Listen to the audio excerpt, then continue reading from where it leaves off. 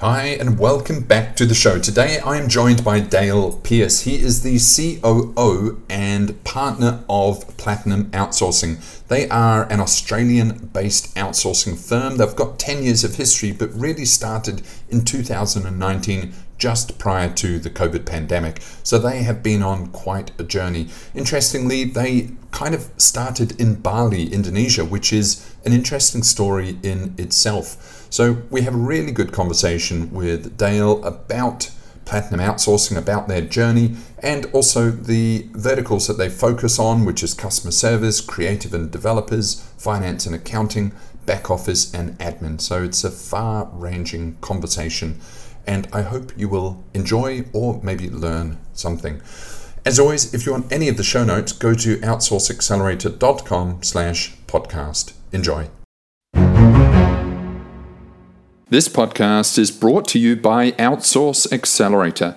We are the world's leading outsourcing marketplace and advisory. We help big and small businesses with their outsourcing needs, and we can help you too. We cover everything from offshore business and staffing strategy, optimal outsourcing structures, implementations, and fully managed services. If you are already outsourcing, about to start, or are somewhere in between, then we can ensure that you get the best from outsourcing. That's the best prices, best terms, and of course the best results from your offshore operations. The Outsource Accelerator Marketplace now covers over 3,000 outsourcing firms, representing a global workforce of over 5 million people. We also host this leading outsourcing podcast, publish Inside Outsourcing, and have over 15,000 pages of content on the site. Because we span the entire market, we can ensure that you get the best deal possible. Get in touch today. Visit us at outsourceaccelerator.com/quote. Also, if you find this podcast interesting or valuable, please share it. We have now produced hundreds of episodes featuring the outsourcing world's most prominent luminaries. Please show your support by sharing this podcast today.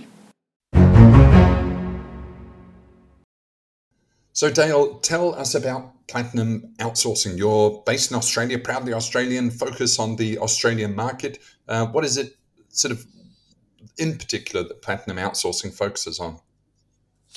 Yeah, so Platinum Outsourcing, co-sourcing BPO, Australian owned and managed, servicing only the Australian market.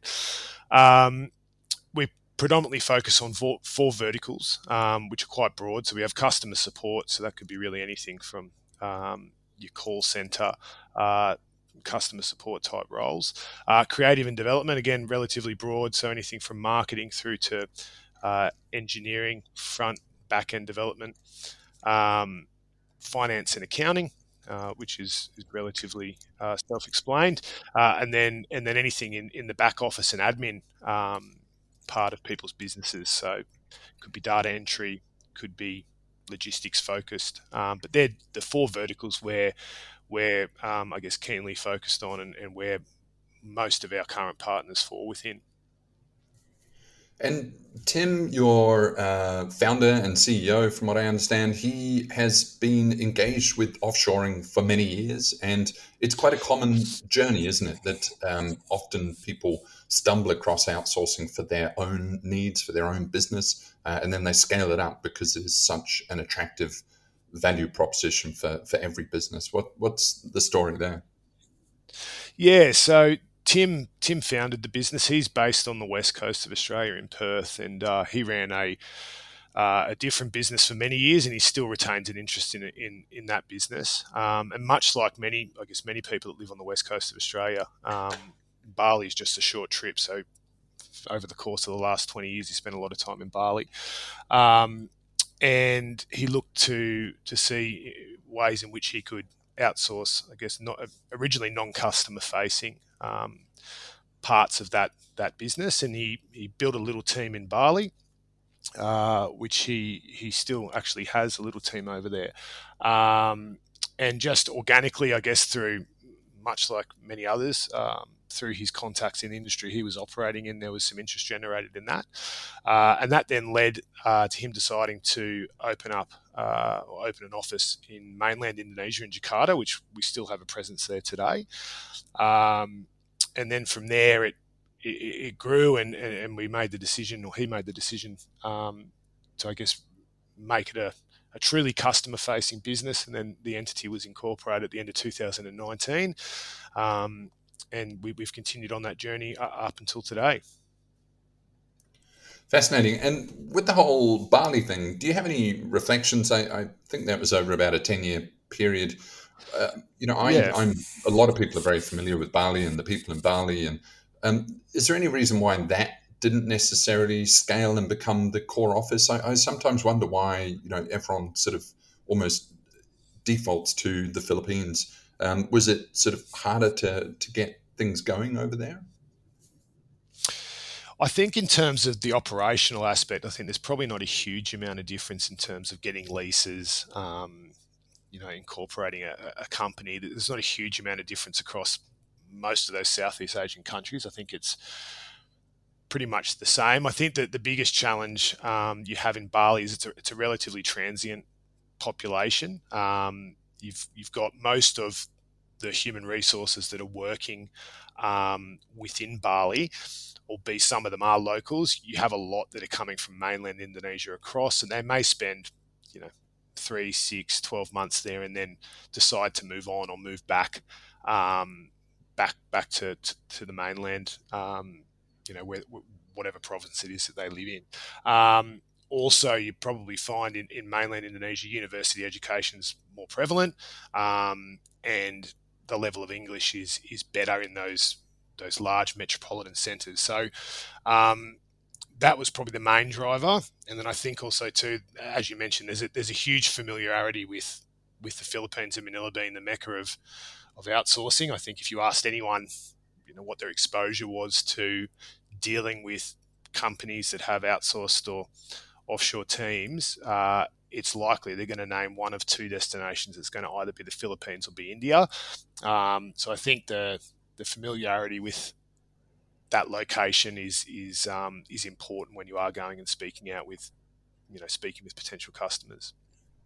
Yeah, it's really got a lot of brand cachet now, doesn't it? The Philippines. Like I'm always Yeah, for approached now sure. by other countries, Ethiopia and Kenya and Jordan and Fiji, and they all want to get onto this outsourcing, bandwagon. It's an amazing economic opportunity, but it's hard. It's taken 20, 30 years for Philippines to build its sort of brand positioning. So I think it's Yeah, now absolutely. benefiting from that time in Yeah, market. it certainly wasn't. Yeah, it certainly wasn't an overnight success.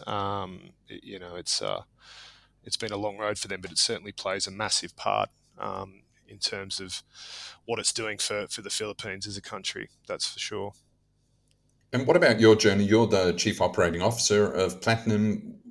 I bet when you were in school, you didn't think you would be working for a Philippine outsourcing company. What was your introduction to global employment and then the Filipino workforce, and how have you sort of reflected on that? Yeah, so there's probably a few things that happened that gave me exposure to it. I was working for a US company when I came out of high school, in a call center based on the Gold Coast. And that particular company was really one of the first, would have been the first company I had exposure to, but they'd been involved in moving a lot of stuff from North America into the Philippines and other satellite locations like Cork and Ireland. And I was part of one of the founding teams there. Actually, it was back when I was on the phones as a customer service representative. And they actually opened a satellite office in Australia on the Gold Coast in Bundall, servicing the North American market. So that was my first exposure to outsourcing. And actually, the person that came over from the US, Courtney Haber, who had a large impact on my career, she's still really heavily involved in outsourcing, and she's the global workforce manager for Google in terms of all their outsourced teams in a really senior position. believe at last checking she's still based in Ireland. And then my career went on, and I ended up with a consumer goods business in an executive role. And that's where I met Tim. Tim was actually contracted to do work for that business. And through that relationship, he mentioned he had an outsourcing business. At that time, it had moved from Bali and was based only in Jakarta. And then from there, we actually moved some of the roles I was responsible for to Tim's business. And then Tim and I got to discussing opportunities to potentially work within his business and take an ownership stake, which I did. And that was the end of 2019. And then, been in the business since then. So coming up to 4 years in August this year. Got it. And you do have, quite a lot of, I had no idea, but actually a lot of your career has had exposure to outsourcing. And so it's probably very familiar and very intuitive to you. What do you feel, you're on the upper East Coast of Australia.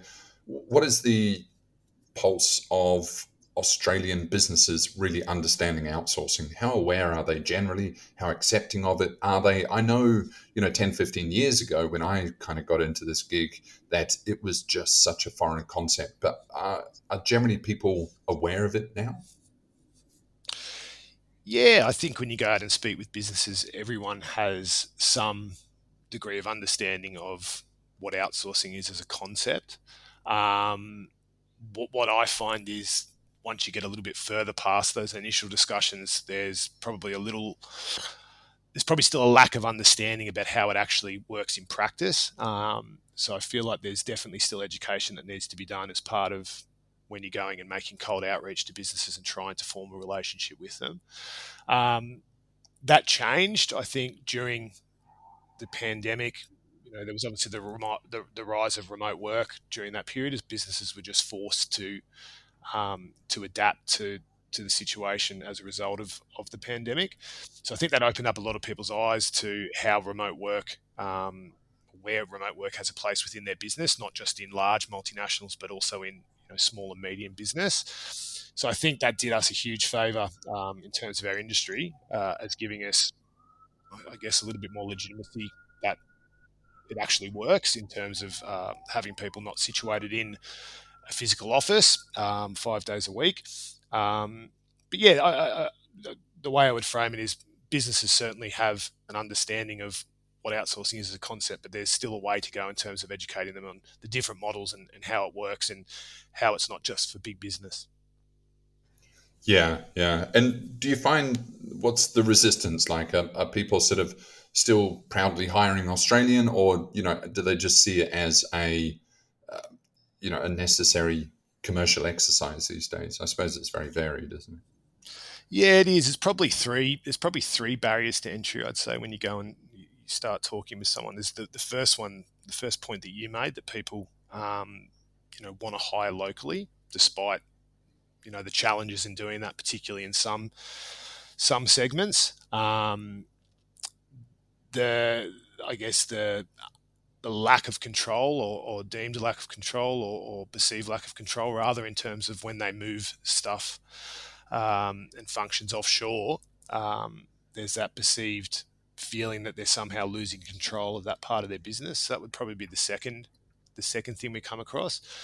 And then also too, circling back to what I mentioned earlier, although they have an understanding of outsourcing as a concept, there still seems to be, I guess, the perception that it's a complex process to actually onboard and get you started. So that would be the third one, just educating business owners that it's not a long and tedious process. It's actually not hugely dissimilar to hiring onshore. Yeah. There's a lot of kind of friction, isn't it? And, as you say, it's just kind of getting people past those barriers. And then once they start and they get a taste of success, there's no going back, really. Absolutely. Interesting. Yeah, no, I agree. And so you focus on these 4 verticals: customer service, creative and dev, finance and accounting, and back office and admin. When you fulfill those roles for people, are you helping with the process? Are you helping build the teams? Are you helping with the outputs? Or are you really just finding the staff suitable for their requirements and then, providing the infrastructure and letting them go for it? Yeah, look, we market ourselves as a co-sourcing provider, which obviously you don't need any explanation, but essentially what we do is we recruit and employ the team members, and then they're working from our office or working from home and just acting as an extension of our clients' onshore teams.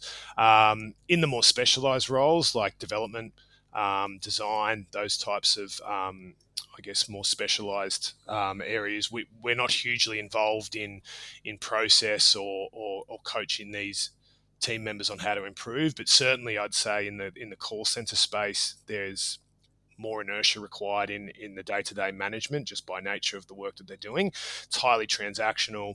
I'd say there's more stringent KPIs around what our partners are looking for in terms of call volumes, quality, first call resolution. So whilst we don't market ourselves, I guess outwardly in being intimately involved in that, certainly for our existing partners, we are involved in that coaching and dev of those call center type roles, assisting with work instruction creation, calling out to them any areas we think they might be able to improve on, just as our through learnings in our own experience with other clients. Yeah, yeah. And where do you feel are the quick wins? If you're bringing on clients and they're nervous and they're skeptical, is there a sort of formula that you follow to get people quick wins? Maybe roles that people should focus on, functions that they should do to smooth the journey? Yeah, I guess it comes down to the businesses that we're talking to. I'd say anywhere in your business that you've got a good amount of experience in, and you maintain an onshore presence, I would always encourage to look at potentially outsourcing those roles first. I certainly wouldn't look at or encourage looking at building an offshore team in an area of your business that's brand new. And what I mean by that is if you're moving into web development and that's not something that you've had exposure to onshore previously, I wouldn't recommend going and trying to build an offshore team to do that.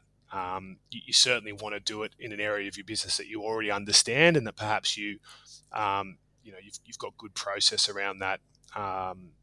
That would be my suggestion in terms of those are the areas in your business that you might want to look at outsourcing first. You can dip your toe in the water and then decide where you go from there.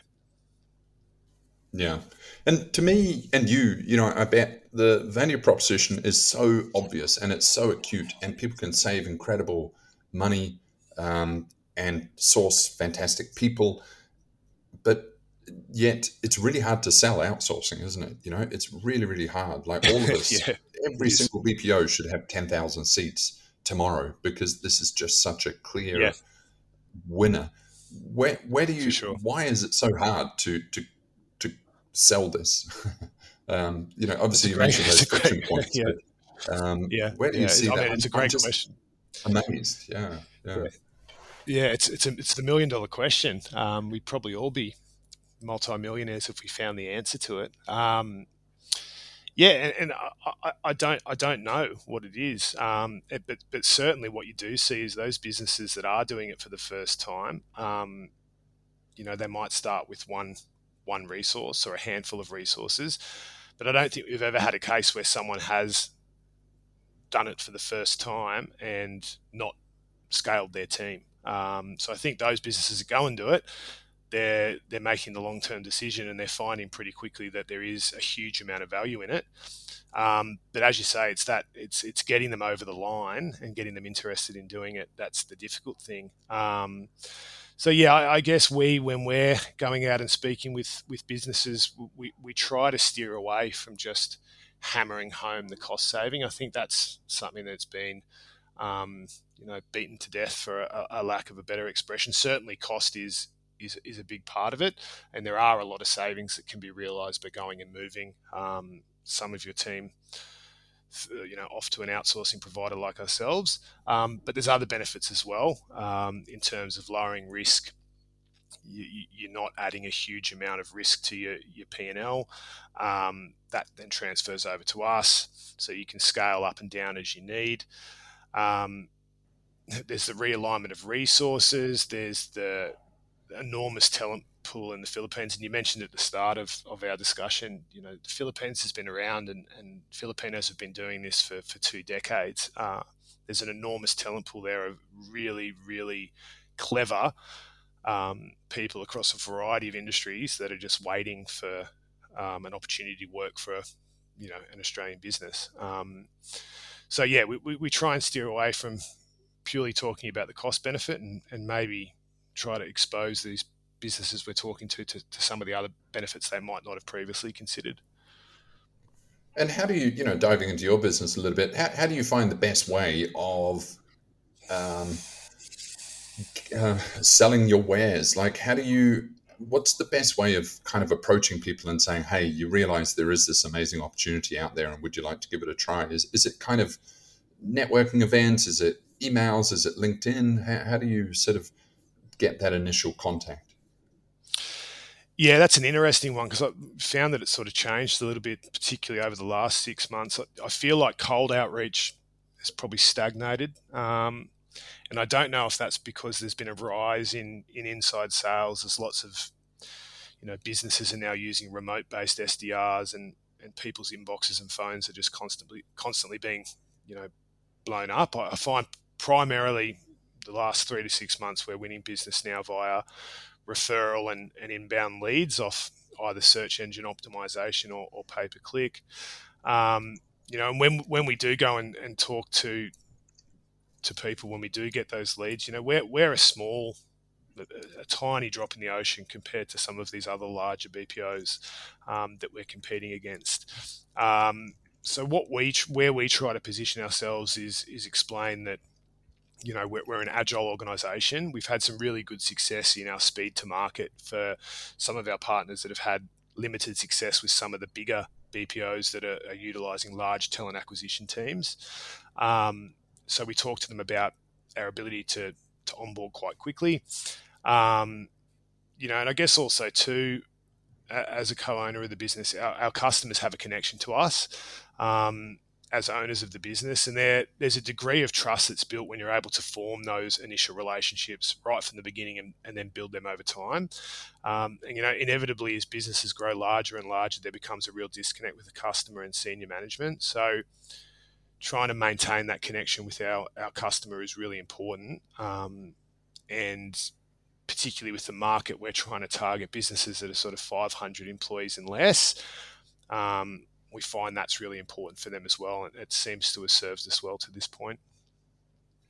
Yeah, it's because it's really mission critical, isn't it? This isn't just a SaaS product for a calendar app. It really is absolutely critical to people's operations, and they need that sense of security and capability for people to really jump in bed with an outsourcing provider. Yeah, I mean, it's a huge decision, and people are trusting us essentially with their business and with their customers, and there's nothing more important. So you do have to work hard on building that trust over time. So you really kicked off in 2019, and of course, COVID happened soon after. Like, how did you find that impacted your operations, your sort of business trajectory, but then also the trajectory of the clients and prospects you were dealing with? Yeah, look, COVID was a big one for us. As I mentioned earlier on, I joined the business the end of 2019 in August, so I only really had 6 months in the business. I took a pretty big risk coming out of a really good paying executive role, moved the family, relocated back up to the Northern Rivers, the very northern tip of New South Wales after being in Melbourne for 6 years, bought a house, and then that was in December of 2019, moved in January, and then 3 months after that, COVID hit. So that was enormously stressful. And then we decided to make it even more stressful by opening our office right sort of in the middle of the pandemic, which was the start of 2021. We took a lease in an office in Alabang. Hired our Right. first employee February or March of that year. And then I think it was 18 months after that, we were first able to get out of the country and go over and visit the team. So we hadn't met any of our staff face to face. It had all been done virtually, and we'd grown to in excess of 40 full-time employees by that stage. So we had a good little functioning team over there, and it was quite unusual walking into an office full of people that you'd spent time with virtually but never actually been able to go and shake hands with. So it was, looking back on it, it's going to be one of those, I guess, stories you tell about your career years and years from now. But we learnt a lot, and I kind of feel like if we were able to get through that, fingers crossed we don't have to experience something similar to that again. But it certainly made us stronger as an organisation, and we learned a lot of hard lessons that we'll carry with us moving forward. Yeah, that was a tough time. And why did you move on the office at such a sort of critical point? I think, well, some countries things were normalizing by then, but the Philippines was very much still locked down. I know, yeah.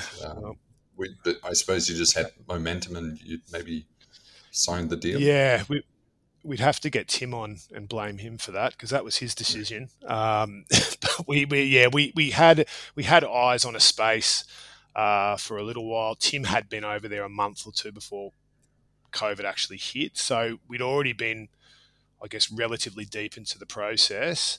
As you mentioned, we had some good momentum, and we just took a risk. Fortunately for us, the risk paid off, and we didn't, have any huge disasters. It was difficult, as you said. The COVID restrictions over in the Philippines, very, very different to here. You had, all of those, I guess, the roadblocks set up with certain people not being allowed in and out of certain areas in the national capital region. But yeah, we in hindsight, will we do it again? I'm not sure, but we did it and it worked. So yeah. Well done. And so, what is your philosophy generally on office versus work from home? Obviously, you're committed to the office solution. What are your thoughts on that? And especially as staff now are, they're all kind of voting that they all want to work from home, which I think serves the staff, but not necessarily the business or the client. Yeah, look, we do have a portion of the team that do work from home, and as you said, there's certainly been, after the pandemic, some resistance to moving back into the office on a full-time basis. And we have found, through our recruitment, and these are the types of things we explain to people when we're going through the onboarding process, is for certain types of roles, I think you just have to offer work from home as an option. Where the talent pool might be a little less large. So talking about things like full stack developers, which is quite a competitive area to be able to get good people, app development, most of those types of roles, good digital designers as well, most of those types of roles, they're accustomed to working remotely anyway. The pandemic probably just reinforced that. And I think just as part of your employee value proposition, if you want to be able to compete for the talent, you probably need to offer remote working or a hybrid arrangement as a minimum. Whereas I think now with your customer support type roles, back office administration, most of that talent pool, again, is probably a little bit larger than those more niche roles, certainly in the Philippines. Those guys are probably more open to coming and working from the office, and they are highly transactional roles, so we feel a bit more comfortable having them in the office, where we're able to have some oversight, at least in real time. Look, I think work from home, there is a place for it, but it is definitely role dependent. And now that we've got over that tsunami of COVID, and things seem to be settling down, we seem to be facing another storm, which is this AI. Automation, ChatGPT is, significantly changed a lot of roles, and even potentially can change like developer roles. It seems to be writing code for developers now. How do you see that impacting the industry and also client demand for staff? Yeah, it's an interesting one. I guess I don't necessarily buy into the hysteria that it's going to steal everyone's jobs and become this, I guess, magic wand for everything that we do. I guess like anything, the outsourcing industry has seen all of these technological advancements happen and has continued to thrive and continued to grow. So, if we look back in history, in as far as call center roles was concerned, we had automated IVR and responsive IVR come out. Many, many years ago, we had chatbots come out, but people are still moving live chat operators offshore. People have still got call center staff. And with both of those technologies, and I guess the same with AI and Chat GPT, there needs to be adoption first in the onshore environment. So before that has any impact on what we're doing as a BPO, you need to see wide adoption onshore. And from what I've seen, it takes a long time for that to happen. You get the initial rush of people saying it's really exciting and great, and let's use it to do this and do that. But after that honeymoon period ends, then you're going to really see if there's actually value in that technology in terms of what it does for businesses onshore. Does it impact people's roles? Where's the realignment? Do people move into different areas of businesses? And then there would, subsequent to that, be a flow-on effect to BPOs. But I think we're a ways off seeing any huge impact in the BPO environment for, I guess, the foreseeable future, in my opinion. And I'm happy for someone to change it, but that's, I guess, my opinion on it at this point in time. Yeah, it makes sense. Huh? Like, I was amazed. Like, IVRs have always been rubbish, and anyone using IVRs, which is those options on the phone, if people phone up, they are just so frustrating. And then, as you say, about sort of 5-10 years ago, those chatbots came out, and everyone saw that as a revolution, and they were so bad. People didn't realize they were basically just an IVR in a scripted and the IVRs were terrible. It was terrible. People have never made a successful IVR, so it's funny, but people jumped on that chatbot trend, and then it just kind of quietly went away because people realized they were useless. This Chat GPT, it's interesting. It'll be interesting to see. People are jumping on it like crazy, but and it is amazing for content writing, I think, and I think content departments are really leveraging it.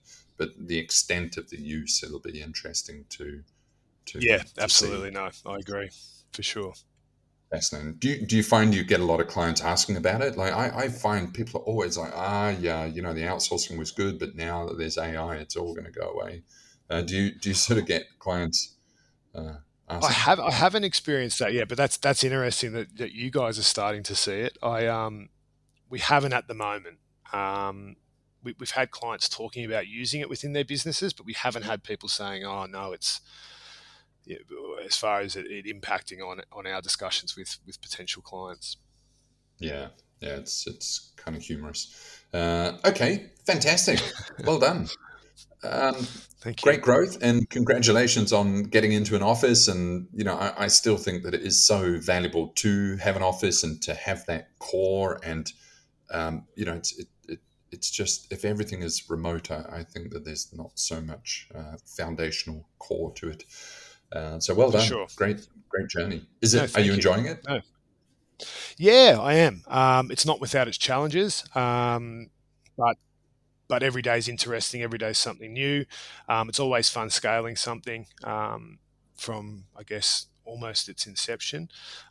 Congratulations to you, Derek, on your business. It's an amazing business and certainly inspirational.